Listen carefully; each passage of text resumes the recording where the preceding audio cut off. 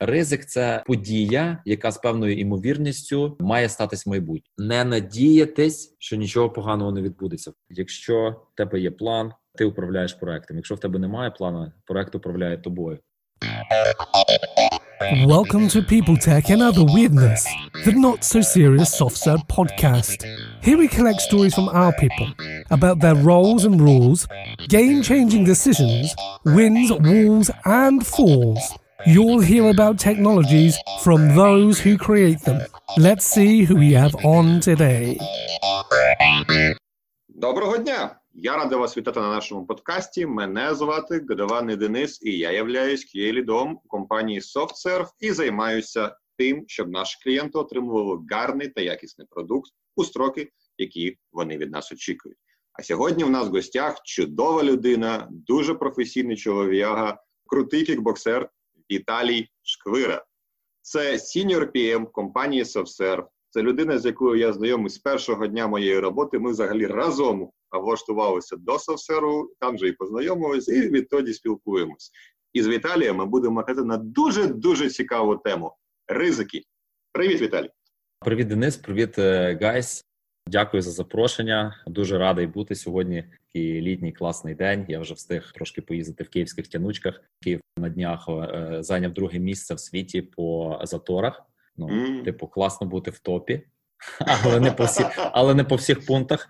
Anyway, я встиг.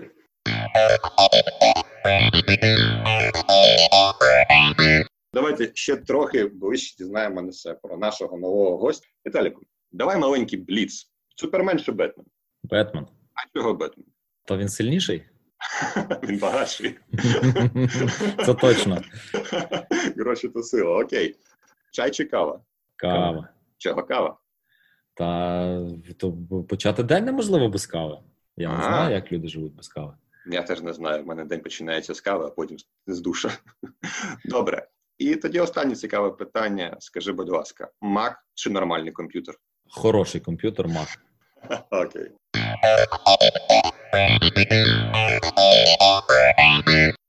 Два слова буквально, мабуть, що розкажу про себе. Я в IT вже достатньо давно, більше 10 років, ще до того, як це було мейнстрімом, зараз всі так говорять. Як я прийшов в цю сферу, дякувати моєму вчителю з інформатики, який в 10 класі визвав маму до школи і каже, що Віталіку потрібен комп'ютер. Він сам мені його склав, ми його вибрали, ті всі комплектуючі, і, власне, так якось почалися ті всі олімпіади по інформатиці і так далі, і так далі. Але тато дуже хотів, щоб я був військовим, і я змушений був подати документи в військовий інститут, але паралельно ми з мамою завезли документи в політех, і, власне, з інститутом військовим якось не дуже склалося. В політех я потрапив на державне, і круто, власне, що я що тоді зробив такий крок, бо зараз я дуже щасливий працювати, в тому числі через те, що ми працюємо дійсно над дуже серйозними, дуже цікавими речами. Цікаво. Дуже наявно такий приклад того, як ментори важливі в нашому житті, і те, що ти таки завжди йдеш до своєї цілі, навіть не зважаючи на те, що тато хотів іначе. У мене не було вибору, бо в військовий інститут, до правди, я не поступив. Я там не пам'ятаю, що завалив, чи то фізику, чи ще щось, але тато до цих пір думає, що це було зроблено навмисно. Я ж думаю, що я просто не дуже хотів, через то воно якось так саме вийшло. Круто. Слухай, ще таке особисте питання, я думаю, це теж буде цікаво. Ти ж не завжди був в ІТ. Ні, ти мене з кимось плутаєш. Я айтішник до мозга костей. Єдине, що я не вчився як там на менеджера чи проектного менеджера. В нас, власне, тут є питання. Дуже багато IT або не тільки IT спеціальності є, які люди вже набувають там в процесі такого практичного досвіду. Не можна там вивчитись там в вищому навчальному закладу, немає таких професій. Я просто приходив на IT-факультет в політех, і професія була зв'язана, напрямок, ця спеціальність була зв'язана більше з мікроконтролерами, програмуванням, там, автоматизація і так далі. Але став все-таки проектним менеджером. Хоча за свій час, знаєш, я багато попрацював, де і не в IT, поки навчався, потім в IT, і я і картриджі тонером заправляв, і тягнув інтернет, лазив там по тих всіх горищах, і голубів ганяв, там, тягнув локалку, підключав, там це все, ну, типу, ми це все пам'ятаємо. То було так, знаєш, так само цікавий такий відрізок моєї роботи. Ти, мабуть, що, може, згадуєш, що я там свій час так достатньо серйозно діджеїв. Так. Ще є вініл, є багато платівок, знаєш, але мені прийшлось робити вибір. Щоб чимось займатися будь-чим серйозно, потрібно витрачати достатню кількість часу на це. Не шкодуєш про вибір? Знаєш, воно все виглядає дуже романтично, але там так само робота, її багато для того, щоб досягати там певного успіху, виходити на певний рівень, треба мінімум 8-10 годин над цим працювати. Ні, не шкодую. Знову ж таки, воно виглядає цікаво, ти їздиш, гастролюєш, але я не думаю, що цей бізнес, він не виглядає достатньо серйозним, він досить аматорський. Якщо ми говоримо там про світовий рівень, так, музиканти, електроніка, продюсери, вони достатньо солідно заробляють, і все виглядає воно досить круто. Але це достатньо великий удар і по організму в тому числі. У мене були відрізки, коли я там з четверга по неділю кожен день у мене сети, ну, тобто я граю там по кілька годин кожну ніч, ти п'єш там енергетики замість води, хочеться дуже сильно спати, але ти тусуєш. І я думаю, що там з часом, знаєш, це дуже сильно б'є по твоєму організму. Так що мені все-таки робота в ІТ, вона більш така, знаєш, схожа на роботу. Тебе хоча б є ноутбук, так?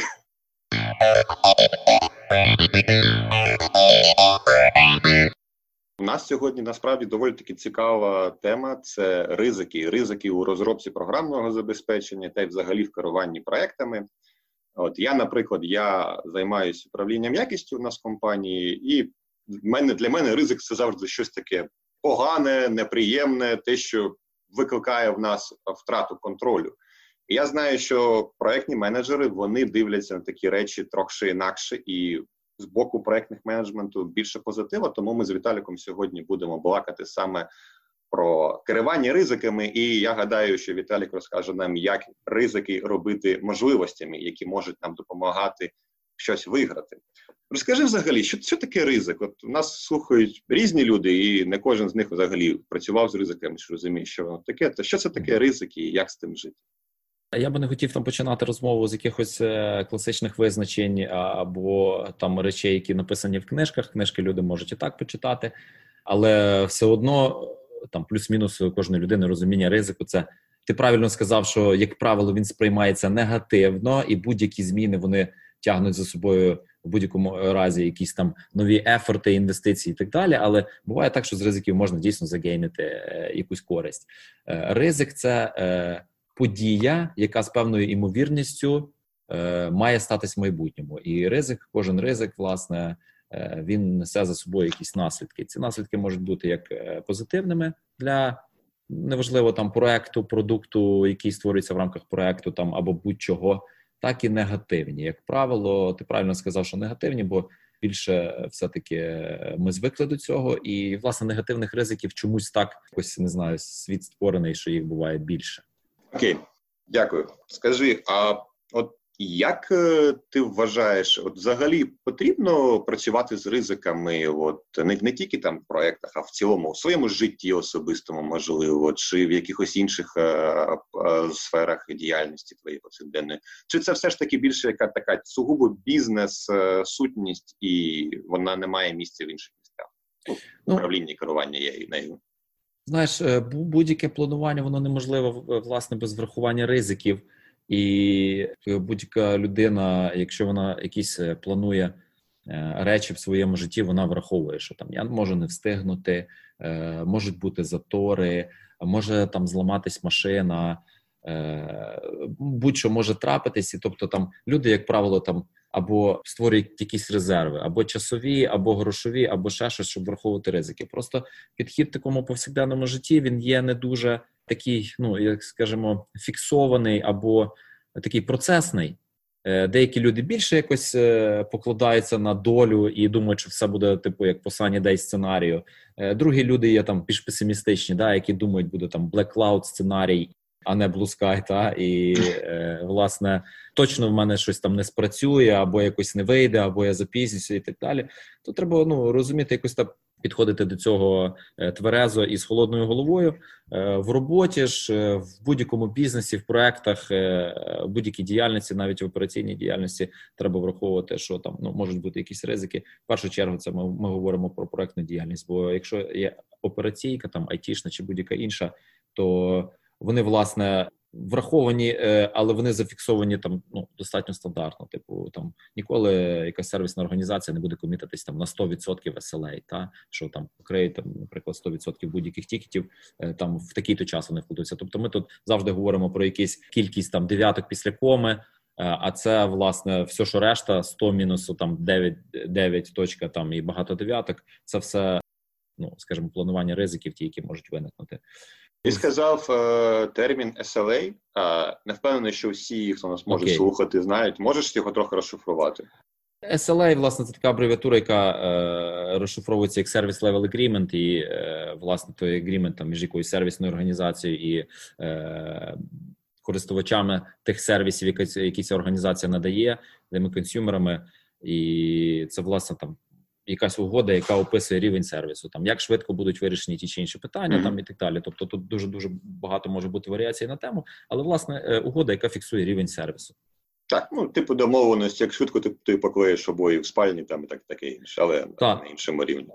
Я, до речі, знаєш, з такого, як ти кажеш, звичайного неетічного життя і неробочого, так, слухав один подкаст, так як ми зараз пишемо, то був подкаст від PMI, то було, мабуть, десь півроку назад, і такий цікавий був випадок, коли досвідчений проєкт-менеджер розповідав про ризики, і ризики, власне, в нашому особистому житті, і що ми будуємо дуже багато свого життя, дуже багато планів на асампшенах, що нібито там, я не знаю, до нас приїде ліфт, і ми не застрягнемо в ліфті, там, або я проїду там цю ділянку там по місту, наприклад, там за стільки-то хвилин, і там я не запізнюсь на робочу зустріч і так далі. І ще був такий дуже кльовий поінт, що, типу, от ми виходимо, наприклад, ми сідаємо в машину, і там у нас є такий assumption, що машина заведеться, і ми, типу, поїдемо на роботу. І от в той день, коли я слухав цей подкаст, я їхав зранку на тренування, я думаю, цікаво, дійсно, ми так будуємо своє життя на таких assumptionах. Як правило, вони всі валідні, бо там машину стараємося тримати в надійному стані, там ліфти нібито не падають, все окей. І я виходжу з тренування, завожу машину, а вона не заводиться. В мене розрядився акумулятор чогось, ми там потім то все порішали, але, власне, то так повпливало на мій робочий день, бо мені потрібно було затриматися, я на роботу приїхав там на 1,5-2 години пізніше, ніж планував. Так що ризики, вони всюди, але не треба їх боятися. Точно. Насправді, знаєш, мені навіть здається, що от такі ризики в повсякденному житті, і не тільки, а вони ще такі, знаєш, трохи karma-based, тому що в мене був цікавий випадок теж нещодавно. Кілька тижнів тому буквально я потрапив у ДТП. За моєї провини я наздогнав людину, яка їхала попереду. І буквально як 10 хвилин до того в машині я розповідав такий дуже впевнений, що капець, як ці люди взагалі водять, як можна врізатись на окружній, це пряма дорога, де 4 полоси, ти їдеш прямо, яким треба бути дурним, щоб тут потрапити в аварію. Через 10 хвилин окружна, я телефоную в страхову, здрасте, я от ДТП потрапив. От, бачиш, придбання страхового полісу – це там одна зі стратегій реагування на ризик. Повністю. До речі, страхуйте ваше майно, автівки, хати – це набагато дешевше, ніж потім робити ремонт. Я коли побачив рахунок за просто заміну бампера і накладки на капот на своєму авто, я так іхнув. Моє каско коштувало разів 7 дешевше.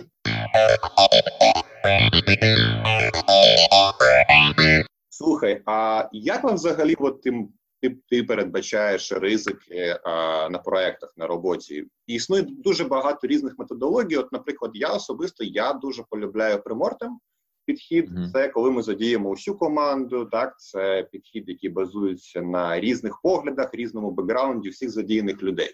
І це той підхід, який я завжди імплементую на проєктах, де я задіяний, там, як тест-менеджер, чи як консультант для проєкту по якості, по процесах. Які підхіди полюбляєш ти і чого? Там полюбляєш, я би сказав, знаєш, ніхто не полюбляє робити якусь лишню роботу, і от проблема, власне, взагалі і на українському ринку, і на світовому ринку в тому, що люди, мабуть, що лінуються працювати з ризиками, або ще є така штука, що люди завжди надіються на краще. Типу, я не буду то закладати там в якийсь бюджет, я не буду то фіксувати в статус-репорті по проекту, там, або ще щось. Та навряд чи то може трапитись, так? Але вже маючи певний досвід, я розумію, що потім пояснювати, чого так сталося на проєкті, чого ми не заделіверили якийсь інкремент вчасно, або чого я про це раніше не сказав, хоча там це було достатньо очевидно, що такий ризик може трапитись, набагато важче, набагато довше і набагато болючіше, ніж просто заводити ризики, їх моніторити і працювати з ними достатньо класично. Ти правильно дуже штуку сказав, що потрібно всю команду залучати, абсолютно всю, до ризиків. Більше того, це достатньо системна робота, над цим потрібно працювати регулярно. Не вистачає просто так от взяти на початку проекту, десь зафіксувати якісь ризики і просто з ними далі йти. Це треба робити постійно. І от, власне, я просто там багато вже проєктів побачив, і своїх, і не своїх, і на тих проєктах, де ми працювали з ризиками, або ті люди, які працювали з ризиками і працювали достатньо якісно, то їм, вони були більш прогнозовані, менше було уваги від керівництва, бо ні в кого не було такого відчуття, що щось горить. Тобто навіть якщо щось траплялося, не дуже таке приємне, ми про це вже знали наперед, що є якісь probability, тобто є якась імовірність того, що ця подія відбудеться. І ми вже мали там один або кілька сценаріїв, як ми будемо реагувати на той ризик, якщо він, власне, настане. Але ж, погодься, якщо вважаєш, що я не правий, то, звісно, не погодься, але ми не можемо спрогнозувати усі можливі ризики, які в нас можуть бути. За дуже складні системи, де-факто, так? Ми працюємо, в житті. Життя дуже складна річ, дуже багато якихось є перемінних, які впливають на проект, на все інше. Тобто, і як взагалі реагувати на ситуації, коли, ви робили якісний аналіз ризиків, ви їх менеджите, ви їх моніторите, ви дійсно там обходите більшість кількість ризиків, проте стався ризик, не ризик вже, стався негативна якась подія, ви її не передбачили. Як би ти порадив реагувати на це, що робити, твої ідеї, як ти, як правило, поводишся в таких ситуаціях? Дивись, власне, хорошим тоном, хорошими правилами є закладання певних резервів на проєкті, і їх є два типи, Тобто це резерв на якісь події, які ми можемо передбачити, і ми можемо плюс-мінус зрозуміти, скільки треба там бюджету, часу або там будь-чого закладати на ті чи інші ризики. І так звані менеджмент-резерви, це, як правило, якийсь відсоток від загального бюджету проекту. Там PMBOK рекомендує, наприклад, закладати 5% в середньому на проект. Це на ті ризики, які ми не можемо передбачити, тобто такі невідомі. Так? Я не думаю, що можна щось придумати абсолютно нове. Важливо, там, як то кажуть, тримати руку на пульсі і розуміти, що буває так, що ризик ще не відбувся, але там probability майже 100%, вже треба щось робити, не треба чекати. Так що якраз той такий системний підхід, коли ми там постійно моніторимо ризики і там апдейтуємо ризик реджистер і там проговорюємо ці всі стратегії, як ми будемо на них реагувати, який може бути імпакт і так далі, вони, власне, працюють. Десь колись ти можеш передбачити щось раніше, колись щось пізніше, тим не менше. Той самий ковід, я такий класний кейс згадав, коли ми там говоримо про компетиторів всяких, і буває так, що компанії, по своєму дизайну, по своїй концепції, по тих сервісах, які вони надають, не можна їх сказати, що вони там десь на одному ринку компітаються, змагаються там за ринок. Але той самий Netflix і Uber, власне, вони є компетиторами, і вони ще більшими компетиторами стали, коли там у нас почався ковід-локдаун. Я тобі зараз поясню свою думку, я бачу, що тобі цікаво. Давай. Дивись, Netflixу дуже вигідно, коли людина нікуди не їде і сидить вдома і користується їхніми сервісами, дивиться якийсь серіал або кіно, і, власне, таким чином Netflix заробляє гроші. Uber'у навпаки вигідно, щоб людина викликала таксі і кудись поїхала на тусовку, а не сиділа вдома нібито by nature, так, це не компетітори, але, власне, вони компітуються за, по суті, одних і тих самих кастомерів за якийсь, не знаю, вечір будь-якої людини, як вона його буде проводити.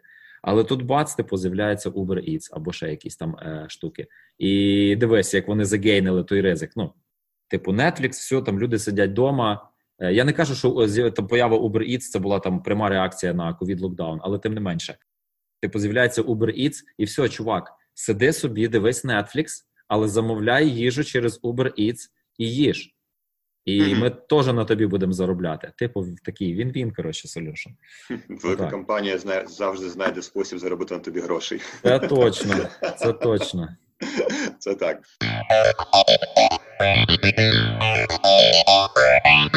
А давай трохи про більш такі, наші українські реалії.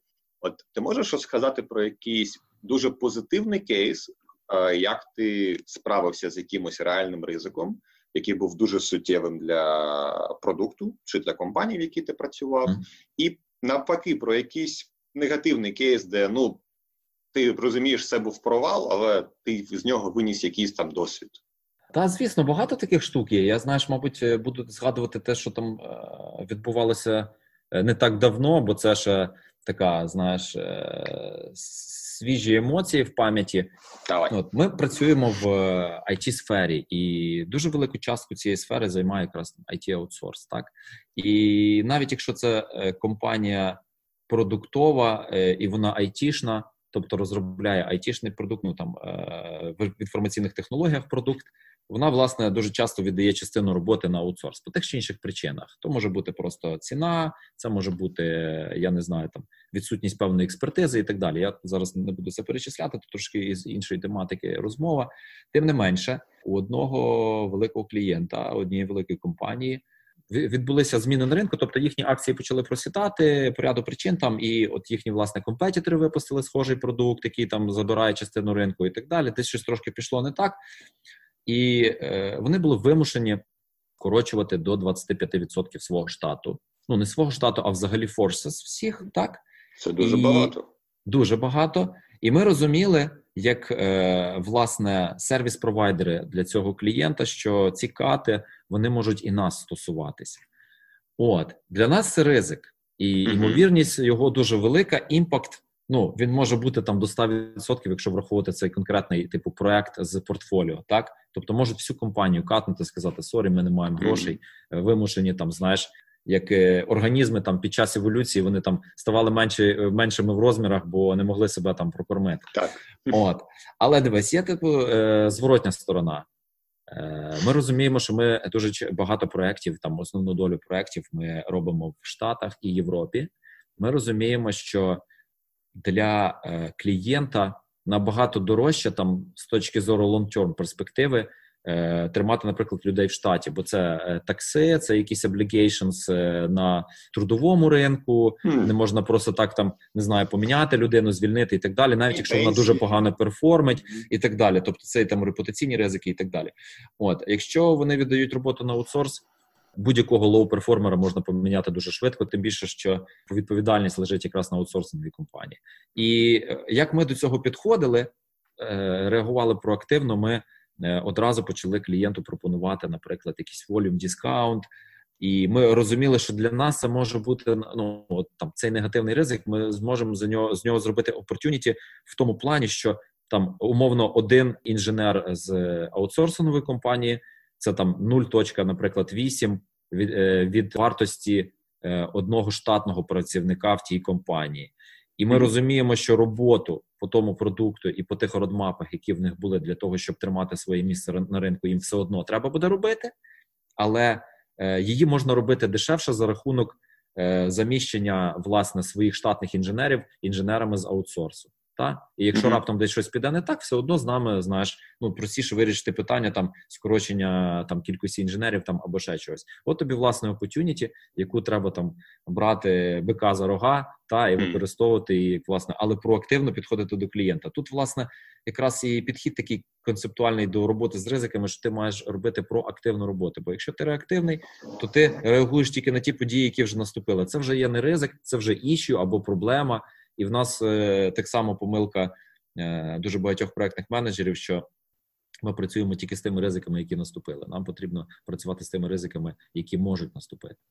Якщо проблема вирішується грошима, це не проблема, це вже витрати. Ну, десь так, так. Знаєш, є ще друга фраза.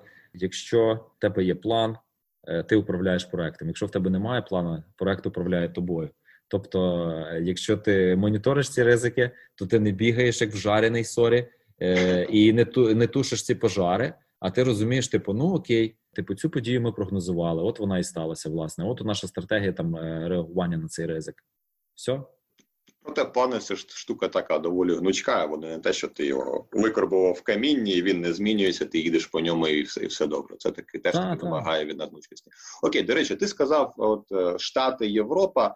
Як з твого досвіду, хто більше непокоїться якраз таки за ризики, за контроль над ними? Європейці чи американці? Європейці – це якщо дуже згрубше і дуже загально. Того, що така дуже, знову ж таки, можуть бути виключення, але я зараз так узагальнюю, що американці більше про те, що давайте робити вже, є такий вираз з футболу, бій вперед, і гра прийде. Все. Ми порішали, погодили бюджет, вдарили по руках, все, починаємо фігачити. Європейці в основному, я не говорю про якісь, не знаю, південні регіони, про таких гарячих людей. Я більше говорю, ми звикли уявляти собі, є в нас такий стереотип, що європейці якась така витримана людина, плюс-мінус якась нордична.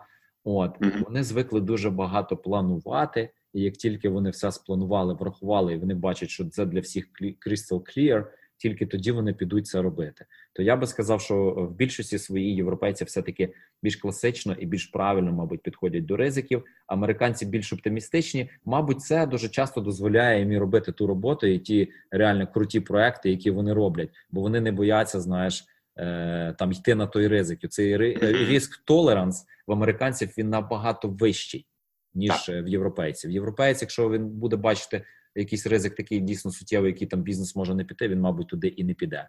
А американець буде ризикувати, буде робити all-in і йти туди вперед на пролом, і, як правило, вони досягають результату в цьому. Так, тут я з тобою повністю погоджуся. Окей, а щодо негативного досвіду? Давай. Негативного досвіду.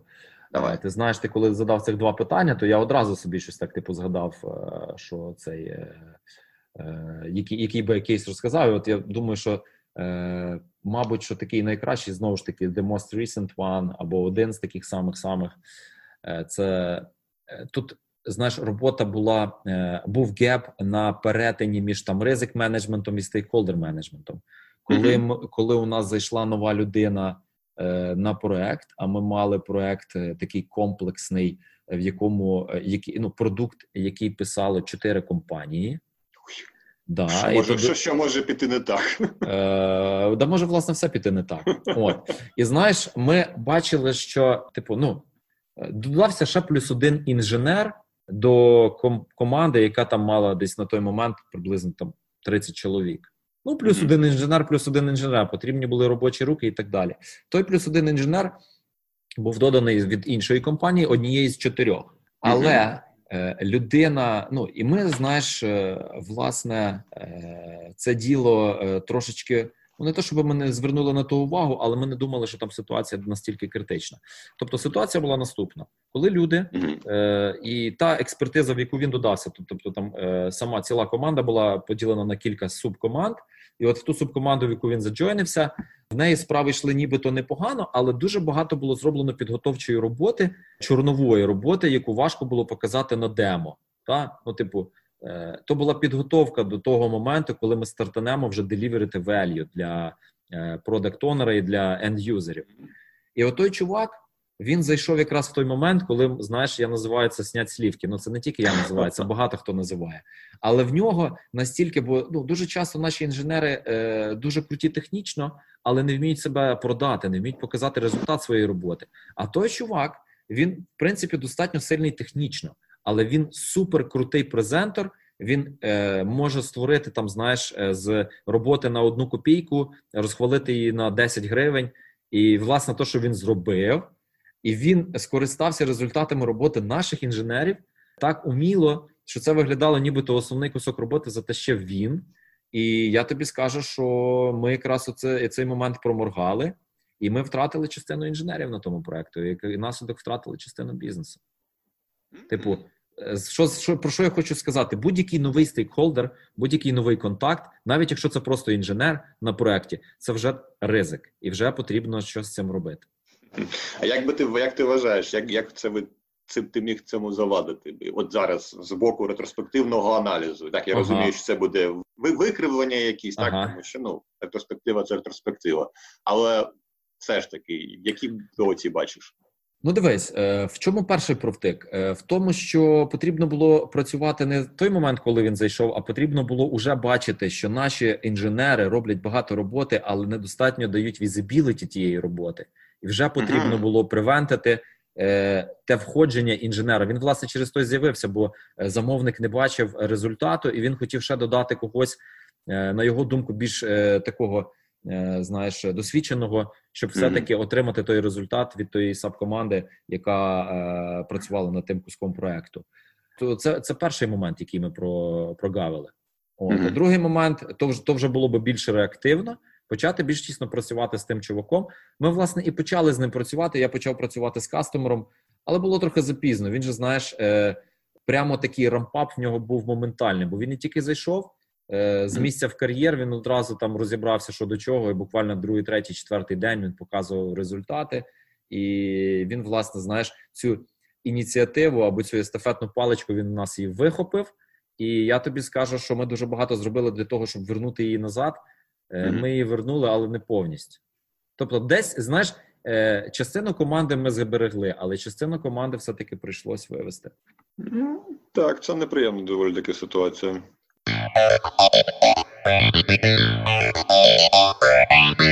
Окей, слухай, а ще такий цікавий момент. Тут є така людина, зараз про нього стало набагато більше казати, так? Насім Ніколас Талеб, це автор терміну «чорний лебідь» і взагалі автор книжок по ризиках. І в нього такий доволі специфічний погляд на ризики, який дуже сильно відрізняється від класичного риск-менеджменту, від того, що вчить PMI, Стенфорд, Гарвард і взагалі усі авторитетні університети та видання. І от він каже, що чорний лебедь – це якась аномалія, яка має просто неперевершену велику силу впливу, і її завжди дуже легко було б предректи з точки зору ретроспективного аналізу, але не навпаки. І от взагалі, от що ти думаєш про чорні лебеді? Чи вважаєш ти, що той ж самий ковід, який зараз багато людей називають чорним лебедем, там, здається, CNN та BBC його назвали чорним лебедем, є ним самим? Як ти взагалі до цього відносишся? Ну, дивись, я стараюся челенджити все, що я чую і бачу. Я не можу сказати, що це неправильний стейтмент, бо об'єктивно ми з таким дуже рідко стикалися. Це з однієї сторони. З іншої сторони, я так прокрутив собі плівку, там відмотав до кінця 90-х і думаю, в нас ледь не кожен рік типу кінець світу. То в нас комп'ютери мали стати, то ще щось. Особливо, знаєш, там трошки старше покоління дуже настрашене було тим коронавірусом і так далі. Я попросив батьків менше дивитися телевізор, попросив їх думати більш позитивно. Але, знаєш, от десь посередині, я вважаю, воно є. І от такої ситуації, яка є наразі, її дійсно не було. Бо вона, знаєш, помножена на той страх захворіти, на ті фільми, які всі там бігом подивилися, зараження і так далі. І от завтра знаєш, і там паніки типу нагнали. Але shit happens, і, як то кажуть в Україні, де тонко, там і рветься, то я думаю, що десь той чорний лебідь, він все-таки, це правильно буде характеристика того, що відбувається на сьогоднішній день. Але от також, знаєш, цікавий момент. Я дивився інтерв'ю з Талебом самим, і в нього теж питали про епідемію ковіда, бо всі почали чорний лебідь. І він каже, чуваки, подождіть, скоро ще буде похлеще, да? Ні, він каже, це не чорний лебідь, ви прикалуєтеся. Бо, як я вже сказав, в нього є три ознаки. Це аномальність, тобто не було взагалі ніколи. А це сила впливу. Так, зараз сила впливу, реально вона є величезна, і це ретроспективна передбачуваність. Але де-факто епідемія ковіда, вона була передбачена, і про неї казали ще року з 2010-го почали активно казати і різні вірусологи, і на TED Talks навіть був виступ Гейтса. Він прямо казав, що хлопці і дівчатка, не ядерна війна нас погубить, ми не готові до реальної епідемії. Він на прикладі Еболи показував, що нам просто пощастило, що Еболу вдалося локалізувати, тому що вона дуже погано могла розповсюджуватись самостійно. І там були просто чудові умови. Наступна епідемія може по нам вдарити, і треба готуватись. У нього навіть був чіткий план, він казав, скільки грошей, куди, як, що робити. І це прилетіло. Тобто, формально, там, як сам Талеб вважає, це не є чорний лебедь, це було повністю передбачено, як він сказав, це просто бездарі у керівництві. Ти хочеш сказати, що нас ще щось таке чекає? І це ще не воно? Чорного лебедь неможливо передбачити, так? Тобто, звісно, нас щось чекає. Взагалі, от якщо так подивитися, то наша історія людська, вона така, вона дуже сильно завжди змінюється, коли щось раптове трапляється. Вона раптом.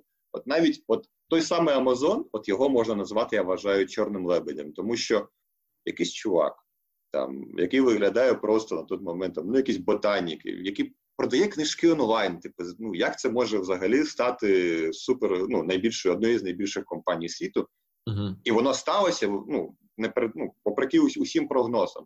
Так? На сьогоднішній день Безос у нас найбагатша людина у світі, скільки в нього? 140 мільярдів зараз. Я його гроші не рахую, я не звик рахувати чужі гроші, але підозрюю, що дуже багато. Знаєш, то така штука, яка не відбувалась в один день. Я маю на увазі там встановлення Амазона. А от якщо говорити про те, що відбувається зараз, воно достатньо стрімко відбулося. Але я з тобою тут згоден, що ризик того, що на землі може бути якась епідемія, він завжди є. І віруси, їх тисячі або сотні тисяч, або мільйони, мабуть, штамів, але наша імунна система, вона влаштована таким чином. Дуже багато там вірусів є в нашому організмі, або заходять, вони там одразу нейтралізуються. І дуже невелика імовірність того, що якийсь вірус підбере отой ключик і, власне, буде завдавати їй якусь шкоду. І от, власне, той ризик він був, що буде такий якийсь вірус, що він якось так мутує, і буде епідемія. Просто його probability, мабуть, було, що не супервисоке, але воно сталося. Через то я з тобою згоден, що, може, це і не дуже такий чорний лебідь. Слухай, а ще таке питання, теж тій же темі. А чи був, і якщо був, то який саме у тебе був якийсь особистий, впливовий саме для тебе чорний лебедь, якщо така ситуація була? А можливо, він був позитивний чи негативний, але чи була така ситуація, коли сталася подія, яку ти взагалі не очікував, що це станеться з тобою, чи якось біля тебе, так, і матиме вплив на твоє життя, і це дуже критично і сильно змінило твоє життя? Критично і сильно. Був один Віталік, а потім бас і інший Віталік, тому що інакше ніяк. Це була така достатньо позитивна подія, знаєш, це коли я отримав, виконуючого обов'язки сервісного юніту в IT, це була перша моя менеджерська така посада, і я тобі скажу так, було дуже багато кандидатів і зовні, і всередині компанії. Я просто пройшов 2 співбесіди з IT-директором і з начальником управління, тієї IT того напрямку. І я навіть не думав, що, мене поставлять виконувати обов'язки, власне, керівника того юніту. Я, як пам'ятаю, то було десь якийсь такий загальний такий мітинг айтішний. То була достатньо така велика організація, Enterprise. Мені просто було, не байдуже, що відбувається в юніті. Я, крім своєї роботи, я ще старався там якось наводити порядок процесами і так далі. І я пам'ятаю, коли IT-директор каже, що ми вирішили довірити Віталію там оцей напрямок і так далі. Я пам'ятаю, що в мене такий адреналін прямо зашкалював. І я від не очікував, я просто там сходив і з ними поговорив, як я бачу роботу. Бо, скажу чесно, що були кандидати, я не можу там говорити більш достойні або менш достойні, але були точно більш досвідчені люди, ніж я на той момент. Але я на тій посаді пропрацював 3 роки після мого призначення. На півроку я мав би бути виконуючим обов'язки, хоча через 3 місяці мені цю приставку зняли. І коли я йшов з компанії, я там не буду зараз все розказувати, але реально мені люди дуже дякували, просто прийшов час іти з компанії, мені треба було робити наступний крок, то люди, які мене туди призначали, сказали, що вони зробили в свій час дуже правильний вибір, і ні разу вони не пошкодували про те, що вони поставили мене на ту позицію. То це, мабуть, такий був дуже позитивний ризик. Слава Богу, нічого такого суперпоганого в житті не трапляється. і мені нема що згадати. Я, мабуть, дуже щаслива людина. Та це чудово.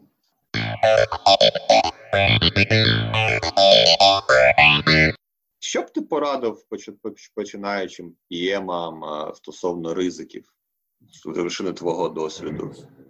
Не надіятись, що нічого поганого не відбудеться в першу чергу. Тобто з ризиками потрібно працювати. І це дуже розповсюджена помилка не тільки PM-ів, які тільки-тільки починають, а взагалі будь-яких PM-ів, навіть з досвідом. Люди дуже часто сподіваються на те, що все буде добре.